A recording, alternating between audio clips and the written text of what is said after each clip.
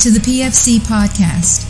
The views and opinions you are about to hear are the speakers and do not necessarily reflect those of anyone else. Now on to the podcast. Hello, I'm Jay Baker, currently serving as the 528th Brigade Surgeon. Today I'm going to discuss a topic I've been working on since arriving in my current position, which is soft surgical support. A couple of caveats to begin. I'm an emergency physician. I trained at LA County, and I am not an operating surgeon. Most of my operational experience is conventional, initially with 3rd ACR in OIF-3 and with the 173rd Airborne in OEF-10. I deployed with JSOTF P in 2015 for my first SOF experience, and now I'm with the 528th Sustainment Brigade in 1st Special Forces Command. My SOF experience is limited, admittedly, and I am definitely not a Green Beret. The reason I introduce myself with these caveats is not to undermine my presentation, but to present this topic honestly in the hopes of inviting discussion about the future of soft surgical support, and to invite the best minds to continue to work on soft surgery's always evolving problem set. So I'm not going to give a presentation that describes or details the handful of several different soft surgery teams currently or previously in existence, such as the Air Force SOST, the IRST, the GHOST, or what have you. Instead, you'll see by my objectives that I'm going to present briefly about the different types of missions that soft surgical teams might be called upon to support. I'll compare the differences in experience between two major mission themes, and I'll attempt to describe the gap that exists in our institutional experience for surgical support in the setting of unconventional warfare. To begin, for orientation, and this is probably something that most of the listeners of this podcast are well familiar with, this slide shows the range of missions that Special Operations Forces are asked to conduct according to JP 3-05 Special Operations. These are the doctrinal soft core activities. This is the domain of irregular warfare, more or less. This slide presents the overall mission set of irregular warfare visually with an abbreviated division of soft core activities according to support given to friendly nation states on the right versus support given to insurgencies and the like against hostile nation states on the left. Nearly all the collective experience in providing surgical support to soft missions in the global war on terror for the last 15 years of conflict is for the missions on the right. The trauma care delivered on the battlefield in this setting is mainly short duration from point of injury with rapid stabilization of casualties and near immediate evacuation to at least adequately staffed and supported battlefield surgical teams, if not to robust, well-developed battlefield trauma systems. Although there are still challenges and certainly room for improvement, we've gotten really good at this kind of surgical support. That's not what this presentation is about. So what about unconventional warfare on the left? RSOF 2022 says, the most critical of an RSOF special warfare capability is in the UW mission set and our ability to conduct UW in denied areas for extended periods of time. So, should we be scared or worried? And what does soft surgical support for the UW mission look like? Some leaders think the next war will be much different from our experience in GWOT. This slide is taken from an open source website. It shows the array of anti-air defenses in Eastern Europe, both Russian and NATO. What if the next war is with a peer competitor, and we don't enjoy the air dominance we've taken for granted for the last 15 years? What if there aren't battlefield trauma systems and golden hour evacuations? One way of depicting the challenge of UW surgical support is represented in this graphic. How does the combatant commander prepare for and respond to a situation in which a U.S. soldier is hurt in a non-permissive air-denied location? How do we prepare and respond to soft missions in a much different environment that we become used to and currently aren't postured to respond to? Fortunately, there's some experience we can turn to for guidance. To begin, Colonel retired Rocky Farr recently wrote this excellent review of surgical support to soft missions in the UW environment largely throughout the 20th century. And although scant, there's literature both in books and journals largely written by surgeons who supported guerrilla movements in France and Yugoslavia in World War II. Among others, Jeffrey Parker, Lindsey Rogers, and Colin Defoe were general surgeons who provided support to Nazi resistors in a UW environment. All three were courageous and adventurous individuals. They were whip smart brave to a fault and driven to provide excellent surgical care in dangerous and challenging environments. Like SOF today, these men were selected due to their training and experience, mental resilience, and high state of physical fitness to support special operations behind enemy lines. These surgeons were inserted behind Nazi lines via night parachute airdrops, sometimes with additional medical personnel, although never another surgeon, and sometimes alone. Sometimes they pushed canisters of medical supplies out by parachute to establish their initial medical operations. Sometimes they jumped only with a ruck on their backs. They were innovative in the ways they established and provided medical support in very austere environments. For example, Colin Defoe built hospitals and operating suites out of parachute canopies, hence the parachute ward. Resupply was even more limited, and they were forced to adapt in the face of incredible austerity, such as turning again to their parachutes, unraveling its silk fibers to create suture material for repairing war wounds. At times, depending on the tactical and operational situation, these surgeons were busy operating, although not generally in the sense that our GWOT surgeons have become accustomed. Casualties were brought to them by the ones and twos and sometimes by the scores. They performed laparotomies and thoracotomies, to be sure, but the majority of their operations were wound debridements, amputations, and delayed closures, generally many hours and even many days after traumatic injury. Their patients were primarily partisan fighters and civilians supported by the Allies, including the Maquis of rural France and Tito's communist partisans of Croatia and Serbia. To a man, they all defended the patients they cared for against the aggression of the enemy. Each man bugged out under the most critical of situations, going to ground under direct enemy threat and abandoning the underground hospitals and operating theaters they had built. They lived and operated with the forces they supported and fought and fled under the most dangerous circumstances. These men's service was critical for lifting and supporting morale of the supported forces, which ultimately overcame a brutal and ruthless enemy, and they were regarded as heroes by the soldiers and civilians they served. They were awarded the highest national awards for their service, such as the Croix de Guerre for Parker, the Order of Bravery and Order of Honor from Yugoslavia for Rogers, and the Order of Service to the People, the Medal of Victory, and the Order of Merit also from Yugoslavia for Defoe. Admittedly, medicine and military technology have made quantum leaps since World War II, and the battlefield is significantly different. But where else can we turn to for lessons? And what do we do with the literature on UW surgical support? This table briefly summarizes my own review of the published literature and doctrine from both the GWOT experience in the middle column and the UW experience in the right column. What are the key principles from both that we need to carry forward into the future? The bold print here highlights where I think lessons learned can inform SOF surgical support going forward. We've grown comfortable splitting FSTs and conducting ghost missions. The UW mission set is likely to demand even smaller team sizes, the smallest possible, and we need to train for this.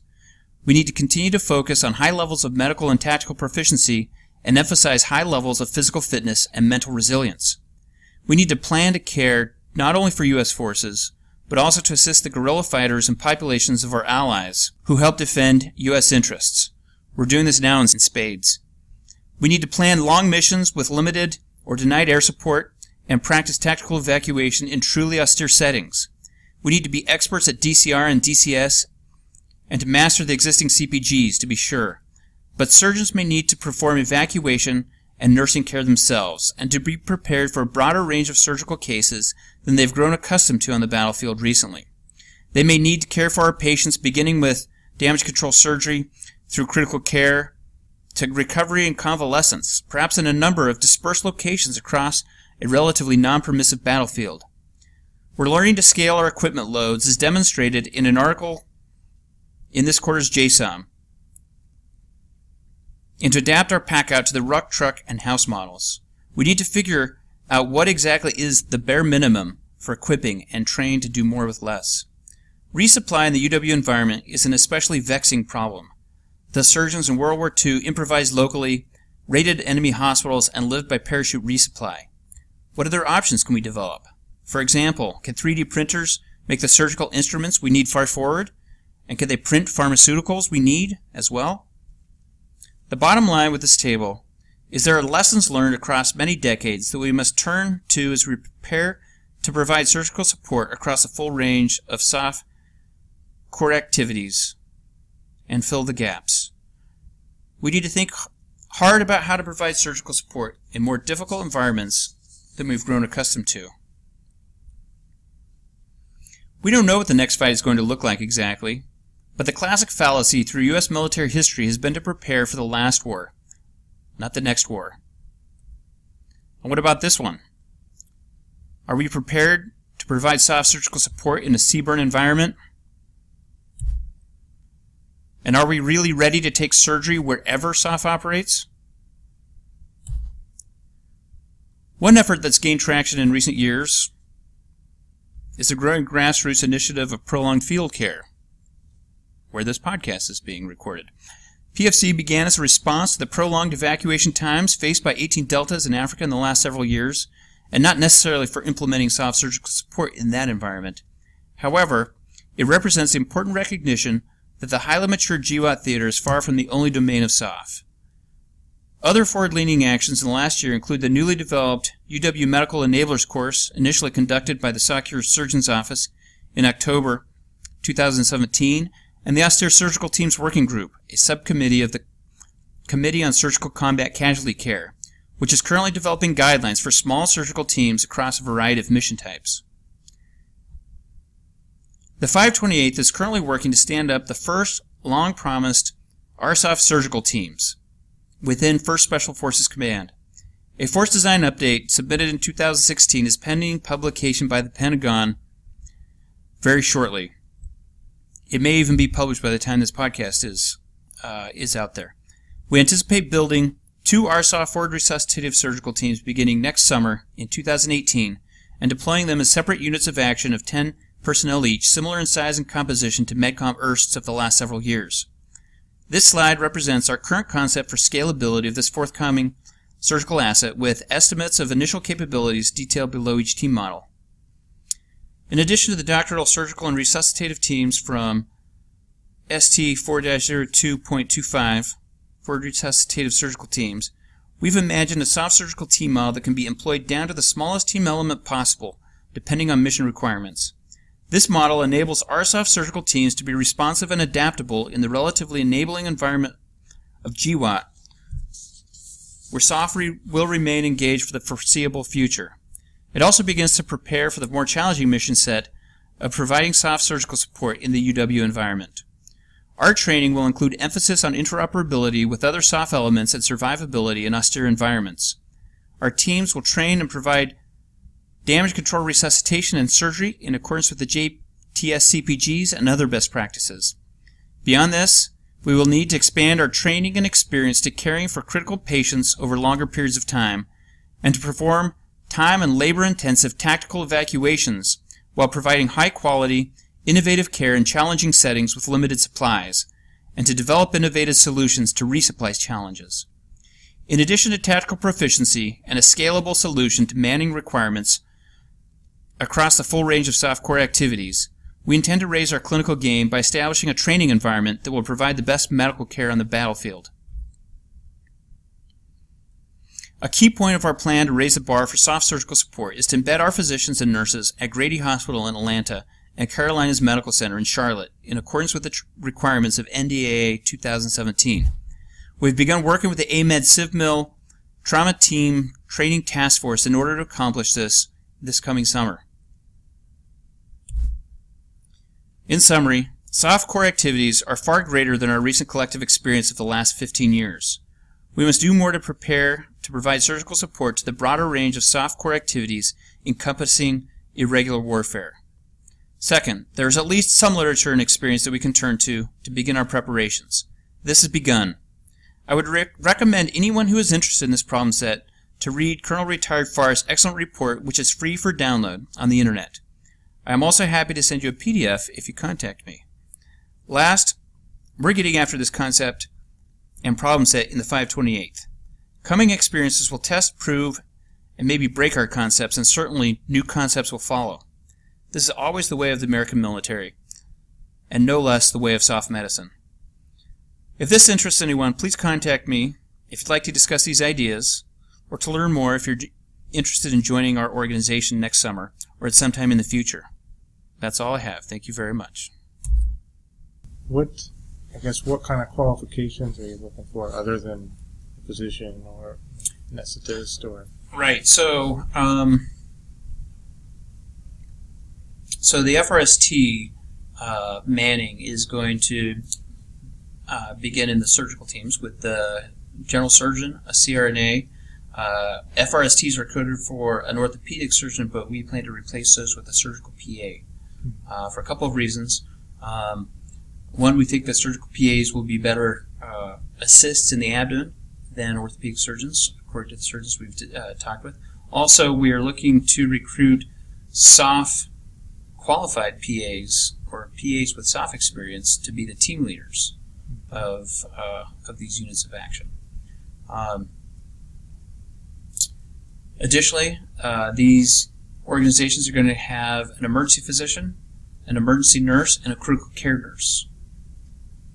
And last, but not least, certainly, these organizations will be manned with 3 special operations combat medics in each 10 PACS team.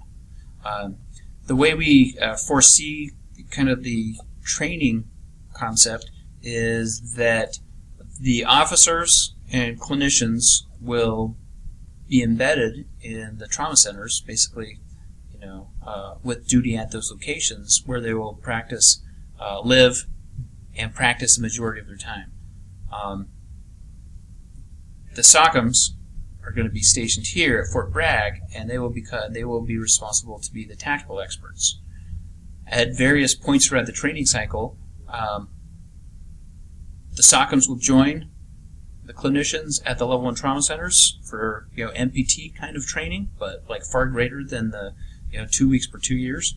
And likewise, the officers will come back up to Fort Bragg to practice tactical training and to conduct field exercises, jump out of airplanes, that kind of thing.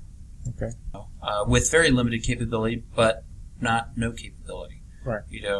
One of our challenges will be to communicate these capabilities to the combatant commander, so that they know when they take one surgeon and one CRNA that they can only take care of one critical patient.